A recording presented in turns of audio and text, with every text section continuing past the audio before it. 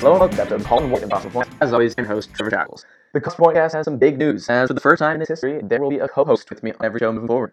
This hopefully makes it easier for us to get more podcasts out, because we don't have to worry about which guest is going to come on. Oh, we have a week when any company in Ottawa dropped the bombshell that there was he filed a $700 million lawsuit against Trinity Development, which is insane. So, like, there's so many directions this could head, but basically, he alleges that they're focusing, that Trinity was focusing too much of their resources on another development project in Ottawa. It's called 900 Albert. It's basically all three big towers just outside downtown.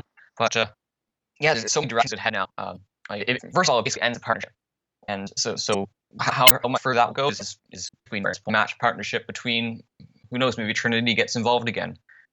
I really don't know. There's so many, there's so many things that could happen up at this point. It's just basically a big mess right now. Yeah, I think it's also insane that I'm pretty sure the first proposals had mentioned that I think it was like 2021 or something as a target date for opening this, and that seems absolutely insane now, because I mean that's under 3 years away, and I mean we might not even know if there's going to be the construction of a rink in 3 years from now. So it just seems like it's really being pushed back with this development. But yeah, I don't know. Any other thoughts on this whole thing?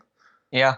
And you can't really fault the NCC in this case, because even though they have a track record of being pretty late with these type of things, they were well ahead in their scheduling. So nothing really more to add than that. It's just a huge mess. Melnick's probably at the helm of a lot of that mess. So right. Yeah. I will say,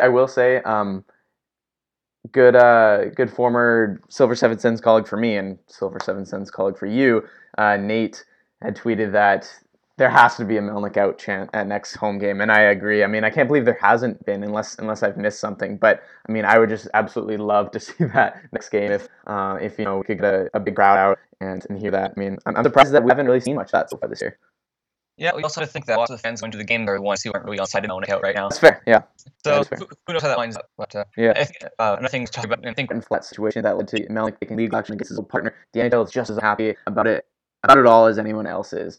And then there's just like a bunch of other things. And the format of this website is pretty much just like a white background. So it made it so easy for everybody on Twitter to copy that format and just put in their own facts. So it was just hilarious.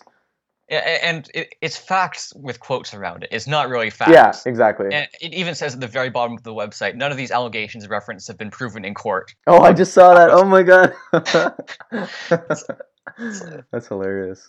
And even further, you start tracking about who's been tweeting about this website, and in the last few days, I found another dozen Twitter bots. I mentioned this last episode when I was on, but there's been a whole Twitter bot scandal around Melnick, in the sense, allegedly, I emphasize that because we can't really prove anything, but allegedly putting out all these Twitter bots and trying to spread like this misinformation campaign. And yeah, there's a whole other dozen out there right now that are still active. All the previous of the first round had been deactivated by Twitter. So it's, I mean, we can't prove anything, but like it's getting more and more obvious that this is someone who's obviously pro Melnick and is using the language, like calling the Uber driver from that last story that I remember, calling him a crook, and they're the only people. The signs are all there that they're Twitter bots, and yeah. I think Melnick just has the hottest babes. Maybe. That's, yeah. My favorite one on this website, though, I think there's 1, 2, 3, 4, 5, 6, 7, 8. So there's 8 little blurbs here. This is the shortest one. Melnick committed to Senators downtown, and then it says Senators owner Eugene Melnick remains committed to bringing the team downtown. That's it. Not like nothing else. No like other facts. Just that. It's like, okay, That's cool. I mean, I'm sure he is, and I'm sure he wants a rink downtown. That doesn't really change much or change my opinion. But oh man. Anyway, let's move on to the actual team. And this would have been the first thing we were going to talk about until the Melnick news came out. And it's weird that Chris Wideman trade is an afterthought because when I was coming up with topics for today's show, I almost forgot about it. And I understand why Moose did, and never got his team perspective. They just really don't have anyone who could help. $8.